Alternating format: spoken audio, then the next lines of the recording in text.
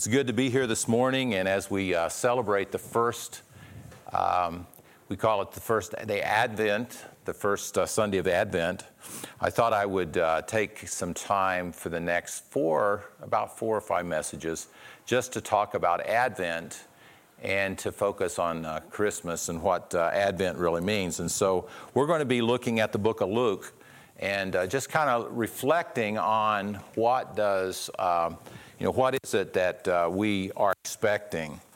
The word Advent does have that meaning. It's about the coming, if you will. So Advent is a Latin word that just means coming.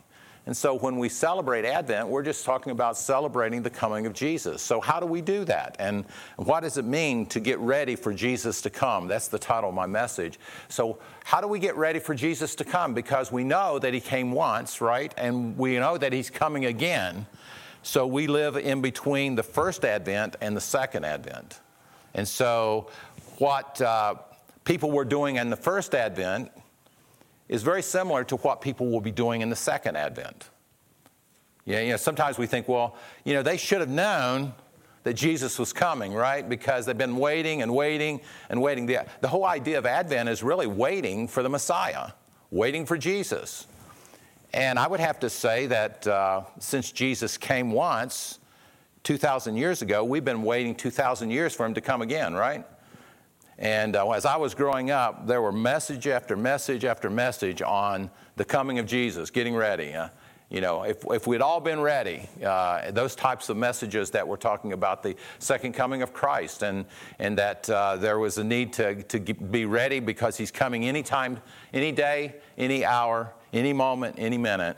And so as we think about Advent, and as we get closer to the day we celebrate Christ's birth, it should be an opportunity for us to just ask ourselves, am I getting ready for his second Advent? How ready am I? And what should I be thinking? And how should I be planning that, right? And so we're going to look at Luke chapter 1, and we're going to start off with, you might say, a couple that's, you wouldn't think would be a part of this whole plan that God has in mind for the coming of his son, but a very appropriate couple because they were an older couple. It was like an old pastor and his wife, and I don't want to make any comparisons here.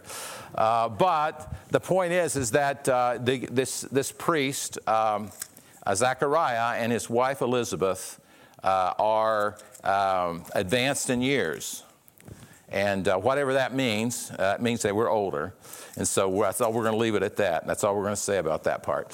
Now, let's pick up with verse 5 because this is a wonderful text because it kind of gives us the setting, what's happening. The last time we hear God speak in the Bible is in Malachi. 400 years have passed since Malachi. There's been no prophecy. There's been just this absolute quiet. God's been silent, think about it, for 400 years. And then all of a sudden, it's time for Jesus to come. And all of the expectations that we would have normally don't seem to fit the situation. And so we're going to look here in verse 5. Notice what it says beginning here in God's holy, inerrant, infallible word. Verse 5. In the days of Herod, king of Judea, there was a priest named Zechariah of the division of Abijah. He had a wife from the daughters of Aaron, and her name was Elizabeth, and they were both righteous before God, walking blamelessly in all the commandments and statutes of the Lord. But they had no child, because Elizabeth was barren, and both were advanced in years. Now, while he was serving as priest before God when his division was on duty according to the custom of the priesthood, he was chosen by lot to enter the temple of the Lord and burn incense. And the whole multitude of the people were praying outside at the hour of incense. And there appeared to him an angel of the Lord standing on the right side of the altar of incense. And Zechariah was troubled when he saw him, and fear fell upon him. But the angel said to him, "Do not be afraid, Zechariah, for your prayers have been heard, and your wife Elizabeth will bear you a son, and you shall call his name John. and you will have joy and gladness, and many will rejoice at his birth. For he will be great before the Lord, and he must not drink wine or strong drink, and he will not be filled with the Holy Spirit, even from his mother's womb. And he will turn many of the children of Israel to the Lord their God. And he will go before him in the spirit and power of Elijah, so to turn the hearts of the fathers to the children and the disobedient to the wisdom of the just, to make ready for the Lord a people prepared. And Zechariah said to the angel, how shall I know this? For I'm an old man. My wife is advanced in years. And the angel answered him, I'm Gabriel. I stand in the presence of God, and I was sent to speak to you and to bring you this good news. And behold, you will be silent and unable to speak until the day that these things take place, because you did not believe my words, which were fulfilled in their time. And the people were waiting for Zechariah, and they were wondering at his delay in the temple. And when he came out, he was unable to speak to them, and they realized that he was kept making signs to them, and remained mute. And when his time of service was ended, he went to his home. And after these days, his wife Elizabeth conceived, and for 5 months she kept herself hidden, saying, thus the Lord has done for me in the days when he looked on me to take away my reproach among the people. And may the Lord add his blessing on his word. Let's just have a word of prayer as we look at this text this morning. Father, thank you for your word this morning. Thank you for allowing us the privilege of being able to worship together in your house with your people. And Father, as we bring our praises to you and as we lift up our prayers, we pray, Father, that as we think of Advent and the coming of our Savior, Jesus Christ, that, Father, our hearts would be warmed. That we too, Father, would have a sense of the awesome events that, Father, are not only that have happened in the past, but the awesome event that's coming, Father, in the not too near future. And we do ask, Lord, that you would bless your word to each heart here this morning. Lord, may you comfort those who are grieving. We think of the Cooper family, Lord, at this time, and we ask that you would comfort them and strengthen them. Father, sustain them through times of grief, Father, as we grieve with them, and knowing that, Father, those that we love, oftentimes, Father, it's hard to let go, and yet, Father, thankful for your grace that you give us even in those moments.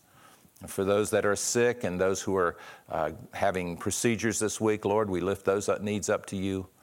And Father, we just lift up each one here this morning.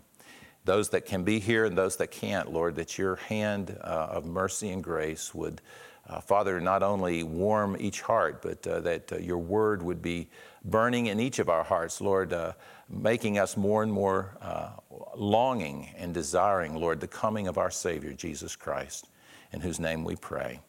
Amen.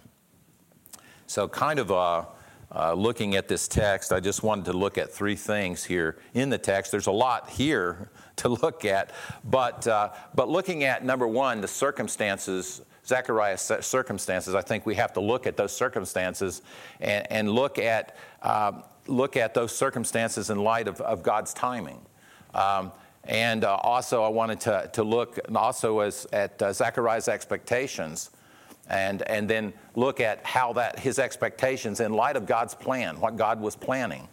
And then look at his response, and in light of what not just what God's purpose was in giving him this particular prophecy that was going to happen, and that he was going to be a part of, and that his family was going to be a part of. And so I think all 3 of those kind of stand out in this text. And so we're going to kind of move through it that way. But notice so there's this great event that's coming. And at least in Zechariah's mind, I think he had in his mind that when the Messiah would come, he would come in as this great conquering king. So they thought that Jesus, when he came, that he would come just to deliver the people from the bondage that they've been in. Because what we have in the text, really, he doesn't explain it, but so Israel has been under bondage since the fall of Jerusalem in 583 BC. So they've been under the Babylonians, they've been under the Persians, now they've been under the Greek oppression. Now they're under the Roman oppression. So for 500, more than 500 years, they've been in bondage. Somebody has ruled that has been ruling in Jerusalem other than a king, a Davidic king. And so there's this, in one sense, there's this, and then they have all these beautiful promises that have been given to them, like in Isaiah 7:14, that the virgin shall conceive and bear a child, and you shall call his name Emmanuel, or, you shall call his name Wonderful Counselor, the Mighty God, the Everlasting Father, the Prince of Peace. So they have all these promises that the Messiah is coming. And what they're thinking, think about it. It'd be like going to the airport thinking that this grand person, let's just say that the greatest person you could think of, and you go and you're there and you're ready to, you're there to greet them, but you don't have any idea what they look like. You just know that it's going to be a great person. And you're thinking, okay, if this person is royalty and he's a person who has status and has wealth, then you're thinking that it's going to be a pretty obvious person that when they come through that airport terminal, that you'll recognize them, right? And they'll recognize you, hopefully, because typically somebody that's greeting someone that great is going to also be somewhat of an important person, right? But what happens is we're thinking, okay, well, who is this great person that's going to be introducing the Messiah? He's going to be introducing, John the Baptist is going to be introducing the Messiah to the world. And we're thinking, well, it has to be somebody pretty spectacular. And who is God going to choose? He's going to choose a very lowly, very humble, a very faithful servant and his wife to be a part of this glorious announcement of the Messiah's birth. So the circumstances surrounding this are somewhat, they stand out because you're thinking, okay, if God is going to do something this great, then certainly it's going to get recognition by a lot of people. But in reality, notice what happens is that, so here you have Elizabeth and you have Zechariah. They're serving the Lord. They're faithful. It says they're righteous and blameless. That just means, doesn't mean they're sinless. It just means that they're faithful serving God. They love God. They worship God. They believe in the covenant and the fact that the sacrifices are God's means of covering sin, at least for the time being, until the Messiah comes. So there's that aspect of their circumstances, but they're difficult because of this, because they are childless. A woman in that culture being childless was looked on as it was a kind of a demeaning position to be in. Here you are a wife of an important person who's a priest. She's from the Aaronic line as well, so she's a priest. She's a daughter of a priest. And but they don't have any children, and so there's this heavy burden, this struggle that they're going through, and so as this story unfolds, you kind of sense that here they are struggling, and Zechariah, of course, he's going to be representing God in probably one of the most important things he'll ever do in life. It would be like the one thing that you hope that you'll obtain in life, you'll be able to get to do as a Levite.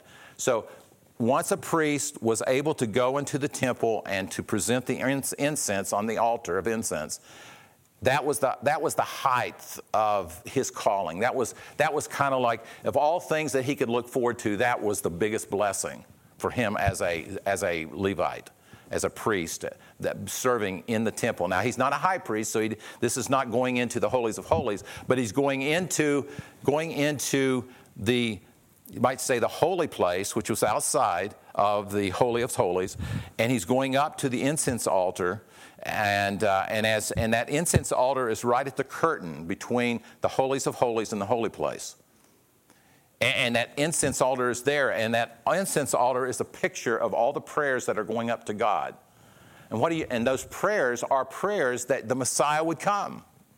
So that's kind of like and yet in the midst of him doing those things, there's this heavy burden that's laying on his heart. Can you imagine?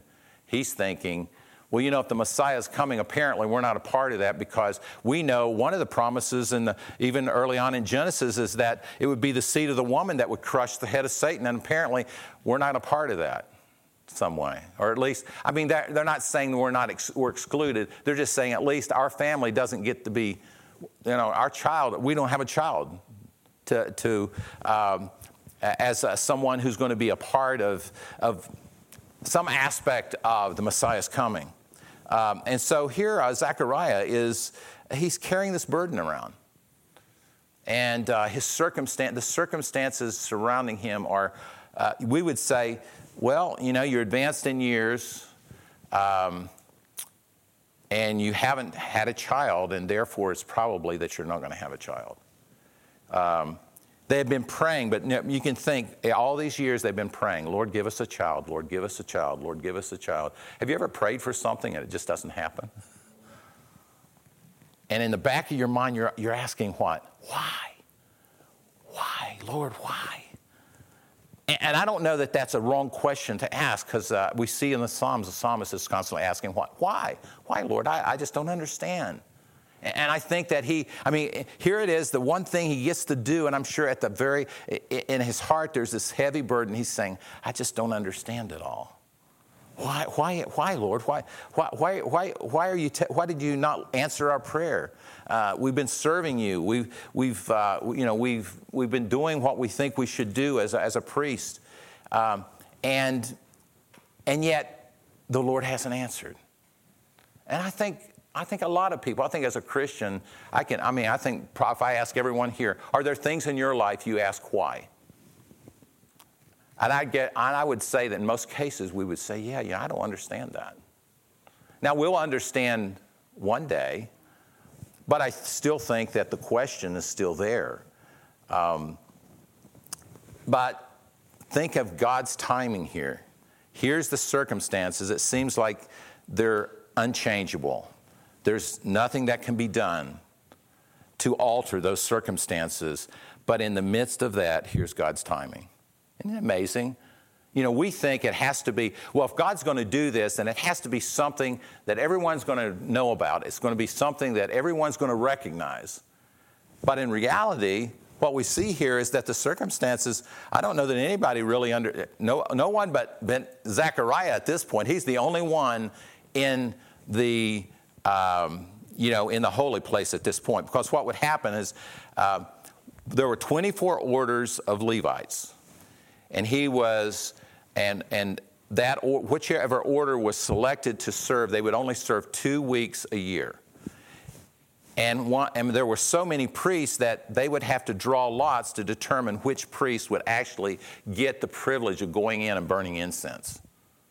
So there were of the 24 different groups of priests, he was one of the 24, and in that his order, there were a lot of other priests, and so they would draw lots. Well, his lot came up. And when he would go in to burn incense, what they would do is take the coals from the altar, the burnt offering that would be offered up. One priest would carry those in and lay those onto the altar of incense. The other, and then he would withdraw himself, or he would leave. And then another priest would come in with Zechariah, and he would have the incense, and he would lay those out. And then he would leave, and then Zechariah is left to himself. So Zechariah is the only one that's going to hear this. He's the only one that's going to get this good news. But what he gets is much bigger and better than anything that he could ever imagine, right? Think of what Zechariah is thinking. Okay, well, what is, here I am, I'm getting to do this one thing, to offer up these prayers to God, and God's going to, of course, in this moment, send his angel, Gabriel, and Gabriel is going to give him this message. And so the angel appears, and it's in that moment that we see his expectation gets kind of shattered, if you will. Well, I always say shattered. I'd say blown up, right? What's he expecting? I'm not sure what Zechariah was expecting. I believe that part of his prayer is given to us here in this section. Notice with me that as he's offering up this, and notice in verse 11, and there appeared to him an angel of the Lord standing on the right side of the altar of incense. And Zechariah was troubled. I imagine he was more than troubled in that sense. It says, when he saw him, and fear fell upon him. So he's trembling because you don't see angels every day, right? In fact, when was the last time you read about this particular angel, Gabriel, in the Old Testament? Frank would know this question, right? When do you hear about Gabriel? The first time, the only time that you hear about Gabriel is back in the days of what? Daniel, right? In Daniel chapter 9, remember Daniel was praying, and it says God told him that after 70 years that the captivity would end. And Daniel was like totally perplexed, and God sends who? He sends Gabriel to say, yeah, this is what's going to happen. And not only is this going to happen, but this Messiah that's going to come is going to end the sacrifices. In other words, the cross is going to happen. He's going to lift the burden off his people. And it's this Gabriel that God sends. And when God sends Gabriel, guess what? Something's really going to happen. It's going to be big. It's going to be messianic. And it's going to be spectacular. It's going to be, it's going to impact all of history. And so I don't know if Zechariah understood the full dimensions of that, but he certainly knew the Old Testament prophecies. He knew that Gabriel was an important part of God's redemptive plan of revealing himself, because the same Gabriel is going to reveal himself to who? Just later on in this chapter, Mary, the mother of Jesus. Yeah. And so you can see that this is an important angel, by the way. It's just that here God saves his best for one of his best servants. Not splashy, not pretentious. He's not a person that anyone would probably recognize as really a person that of renown. And yet, this is the person that God chooses to send this message to. And it just meant that God was going to do something great, because a lot of times when you look at Scripture and as you read the story of Scripture and you see something like barrenness, you see oppression, you see struggle, you know that God's going to do something in those moments, because it's usually in those situations God does things. Like, for example, Abraham and Sarah. How old was Sarah when God said you're going to have a baby? She is 75 years old. Think about that. She's 75, he's 85. And you're going to have a baby, and he's going like, are you serious? I mean, and by the way, she's 75, she has to wait almost 25 years, right? No, actually, she would be 65. She waited 20. She was 90 when Isaac was born. So she was 65, he was 75. They waited 25 more years before Isaac was born. And thankfully, Elizabeth and Zechariah didn't have to wait that long. But just think about it. So as you see barrenness and you see struggle in Scripture, don't allow that and the circumstances surrounding us, because we look at as our circumstances, we say things are pretty dim and dark at times. But don't allow those circumstances actually to throw cold water on what God's doing in your life. And in this fact, we see God is at work mightily in this situation. We don't see it. People in Bethlehem, we know that when Jesus came, what? Bethlehem was asleep, right? The world was asleep. The world today's asleep, right? Are we expecting Jesus to come again? I don't hear too many people talking about it. And yet, that's exactly the kind of circumstance we have here. We have God doing something amazing. Now, I think Zechariah kind of wanted to, in some ways, not over. How something is too good to be true? I think that's kind of where he is here. Because when he tells him that he's going to have a child, and that this child is going to be, not only is he going to be a person that's going to affect a lot of people, but this child was going to be a Nazarene. Or a Nazarite, if you will. He was to be raised a certain way. And his expectations, I think, just kind of got blown away. Whatever God was doing was way beyond anything he could think at this point. That whatever that cloud was in his thinking, it somewhat affected. I think his expectation was too low when God's plan was to do something spectacular, something amazing in his life. I mean, think about what are some encouragements even God gives him. I was thinking about this: is why should Zechariah have maybe thought maybe a bigger way for what God was doing here? Well, think about the scriptures that he knew when the angel said that this child was going to be turning many back to righteousness. What do you think maybe he should have thought about? Remember the last verse of the Bible in the Old Testament, Malachi chapter 4, says that God would send Elijah, and that Elijah would turn the hearts of the parents to the children and hearts of the children to the parents. That scripture was right there. And that's the very scripture that, he could have thought, 400 years ago, I know you know how you memorize scripture and you can't remember it when it's really important? Well, that's probably what happened here, is that the good news is so great that he can't even comprehend the fact that God is talking about him and his child. It's kind of amazing. And so God gives him, if you will, God gives us the scriptures to encourage us in the moments when we are struggling with what God's doing in our life. He gives you the Word of God. Why? So those promises of Scripture are intended by God to encourage and to strengthen your faith, to help you sort through the struggle, to allow you to see that my struggle is not bigger than what God can handle. That God is a God of miracles. He kind of watered down his expectation, don't you think? Well, yeah, I think God could do this. But notice what he says. How can this be? He says, because I'm advanced in years and she's advanced in years. He knew his biology, right? She was past bearing children. He was past, they were old. I don't know how old. They don't say how old. I don't want, that's not, the point is they're advanced in years. They can't have children from a human standpoint, but from a biblical standpoint, though, is there anything impossible with God?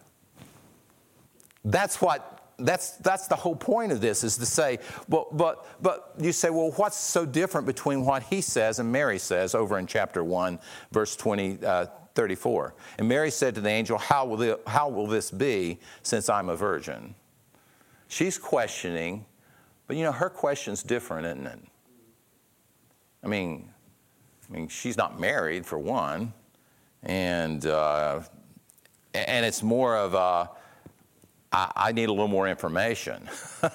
And then, of course, God, the angel gives her more information. But Zechariah is basically responding kind of almost on a skeptical. It's kind of like, this is no way it's going to happen. What's going on here? And now, I'm not down to downplay his spirituality. It's just that, to get this kind of news at this point, I think was probably overwhelming. That he and Elizabeth, after all these years of praying, all these years of that they have as longed for and looked forward to having this child, they still don't have a child. And then God says he's going to be really a great child, because he's going to turn many people back to Christ. And in fact, it says that he'll be filled with the Holy Spirit from birth. How about that? Does the Holy Spirit fill blobs, or does he fill people? That child in the womb is a person. For those who wonder whether, is abortion a good or a bad thing? Well, think about it. In other words, Elizabeth would qualify for an abortion in the eyes of the world today, right? But but think about it. He was filled with the Holy Spirit. And you're thinking now how did this, I don't see him walking any aisles. He's in the mother's womb. And when Mary comes to greet Elizabeth and she's 6 months pregnant, it says that the Holy Spirit, that John leaped in the womb of Elizabeth. And you're going wow, God is pretty amazing, isn't he? Yeah, he's the God of miracles.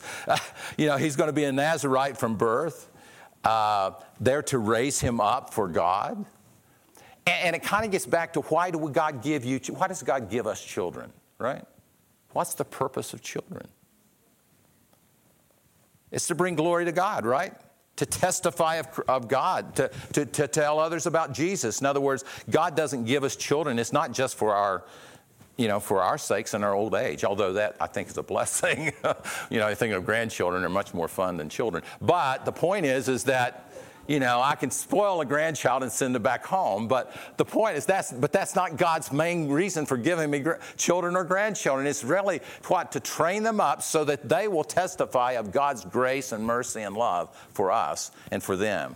And so Zechariah is being told this, and he realizes that this is an important part of it, but he's still struggling with the ability to believe something that's beyond his expectation.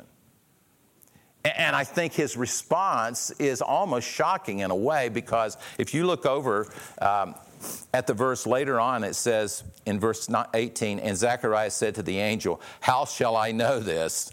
For I am an old man and my wife's advanced in years. What's he asking for? He's asking for a sign, right?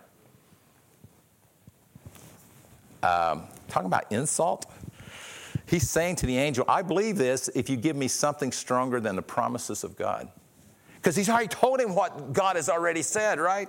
He's already quoted Malachi chapter 4. He's already told him what God intended to do. And yet Zechariah is struggling. I mean, I'm not knocking him, because I've been there too, haven't you? When you think about something that just seems impossible, there's just no way this is going to happen. And you're staring a situation in his face, and you're saying, this is beyond fixing.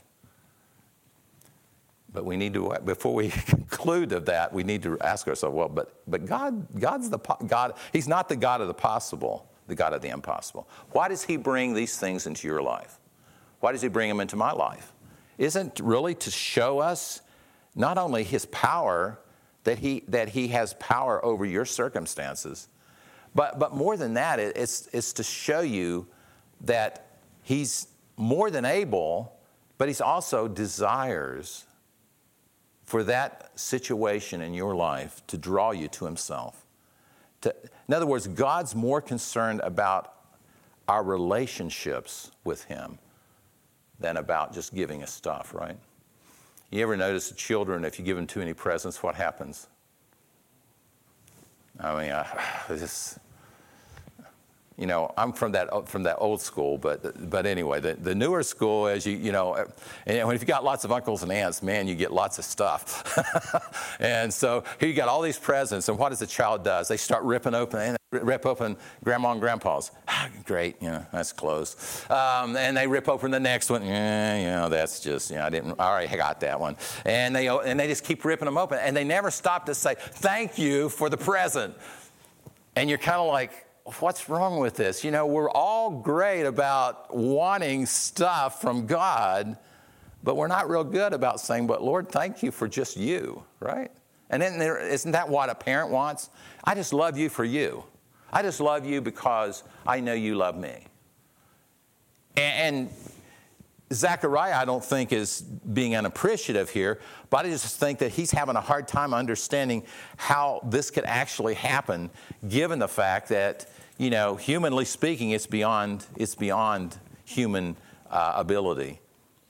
And so what happens next is really kind of even more difficult. Is because, notice verse 20, what the angel says to him, behold, you will be silent and unable to speak until the day that these things take place, because you did not believe my words, which will be fulfilled in their time. And the people were waiting for Zechariah. So what happens is, as he goes in and he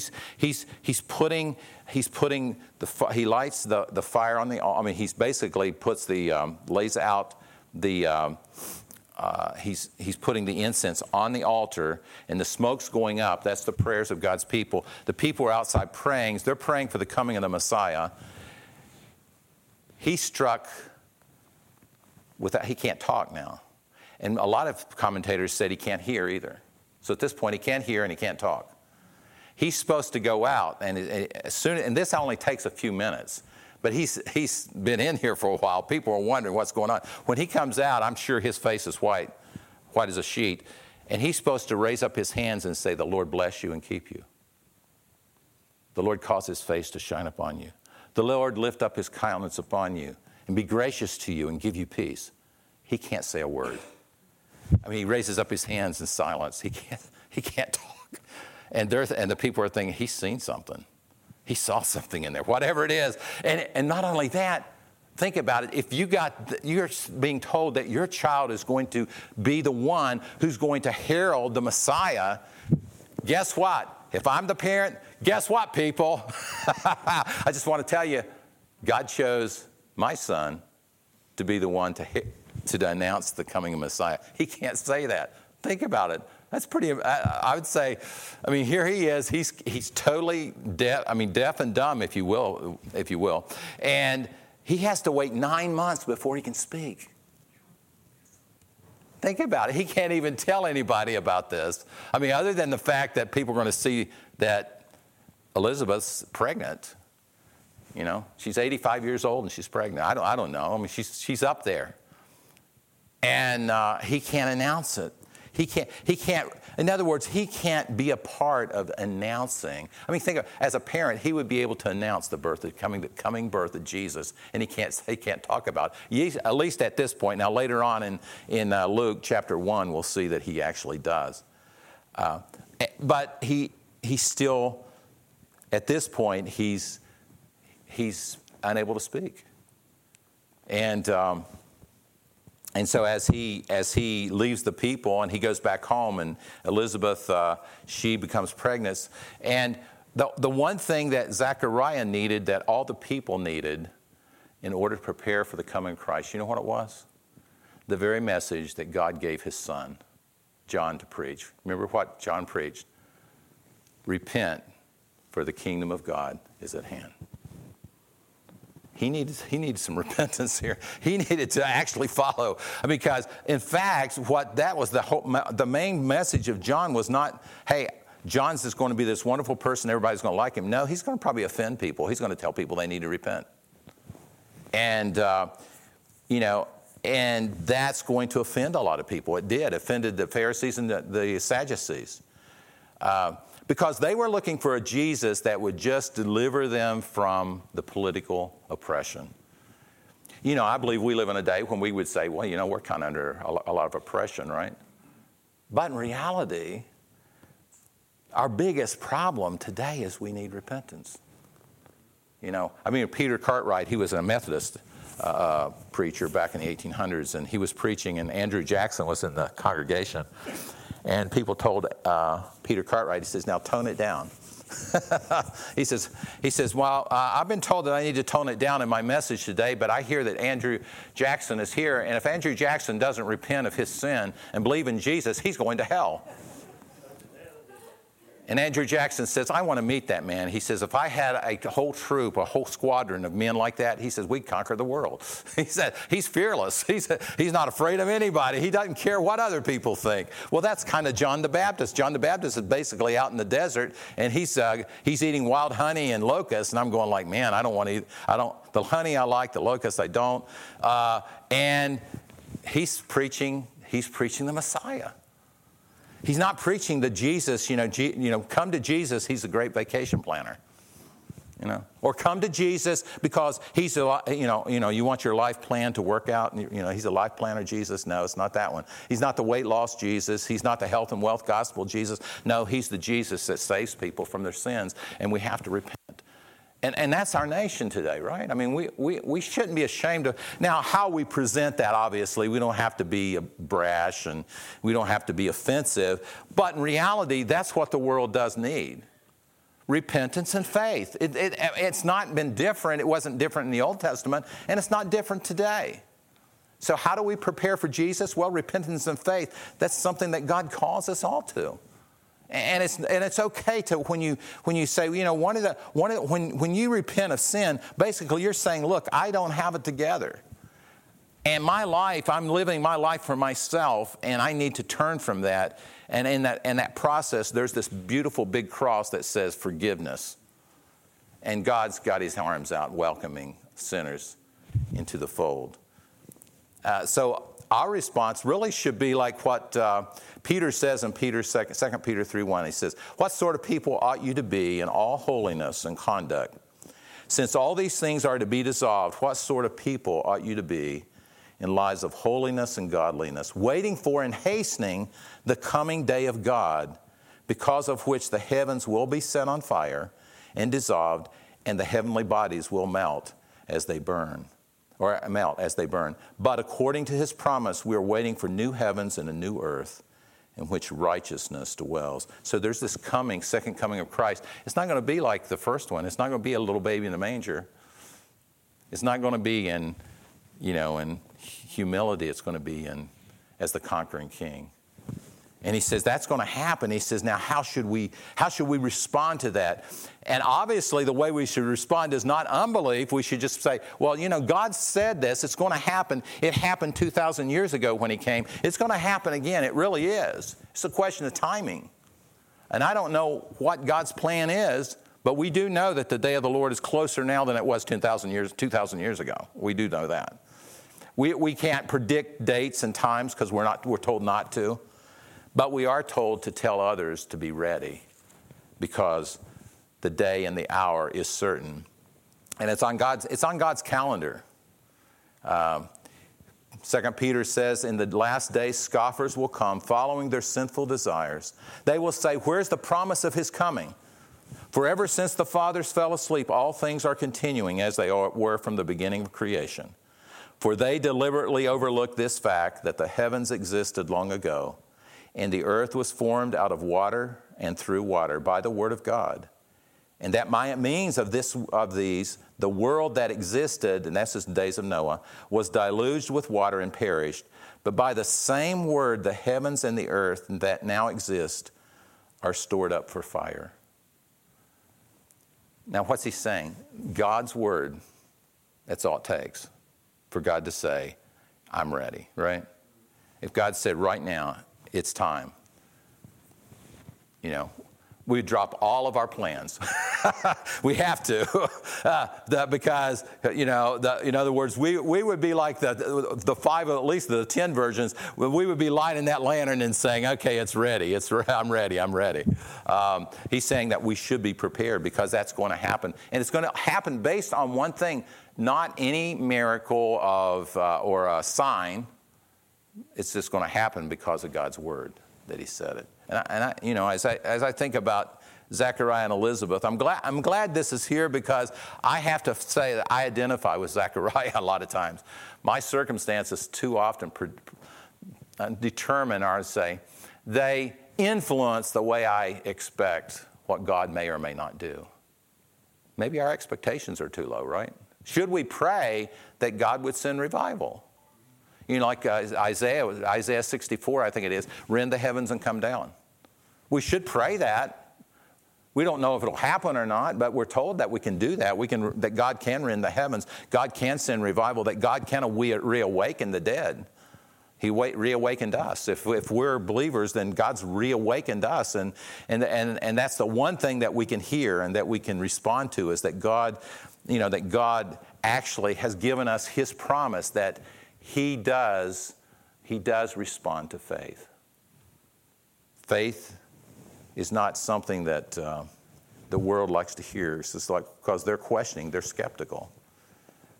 They're looking for signs. They're waiting for you to prove something. But God says there's going to be one word. And I'm not sure it's just a word. It says at the last trump of God, what happens? The dead in Christ shall rise first. And then those who are alive, awaiting that, will be caught up.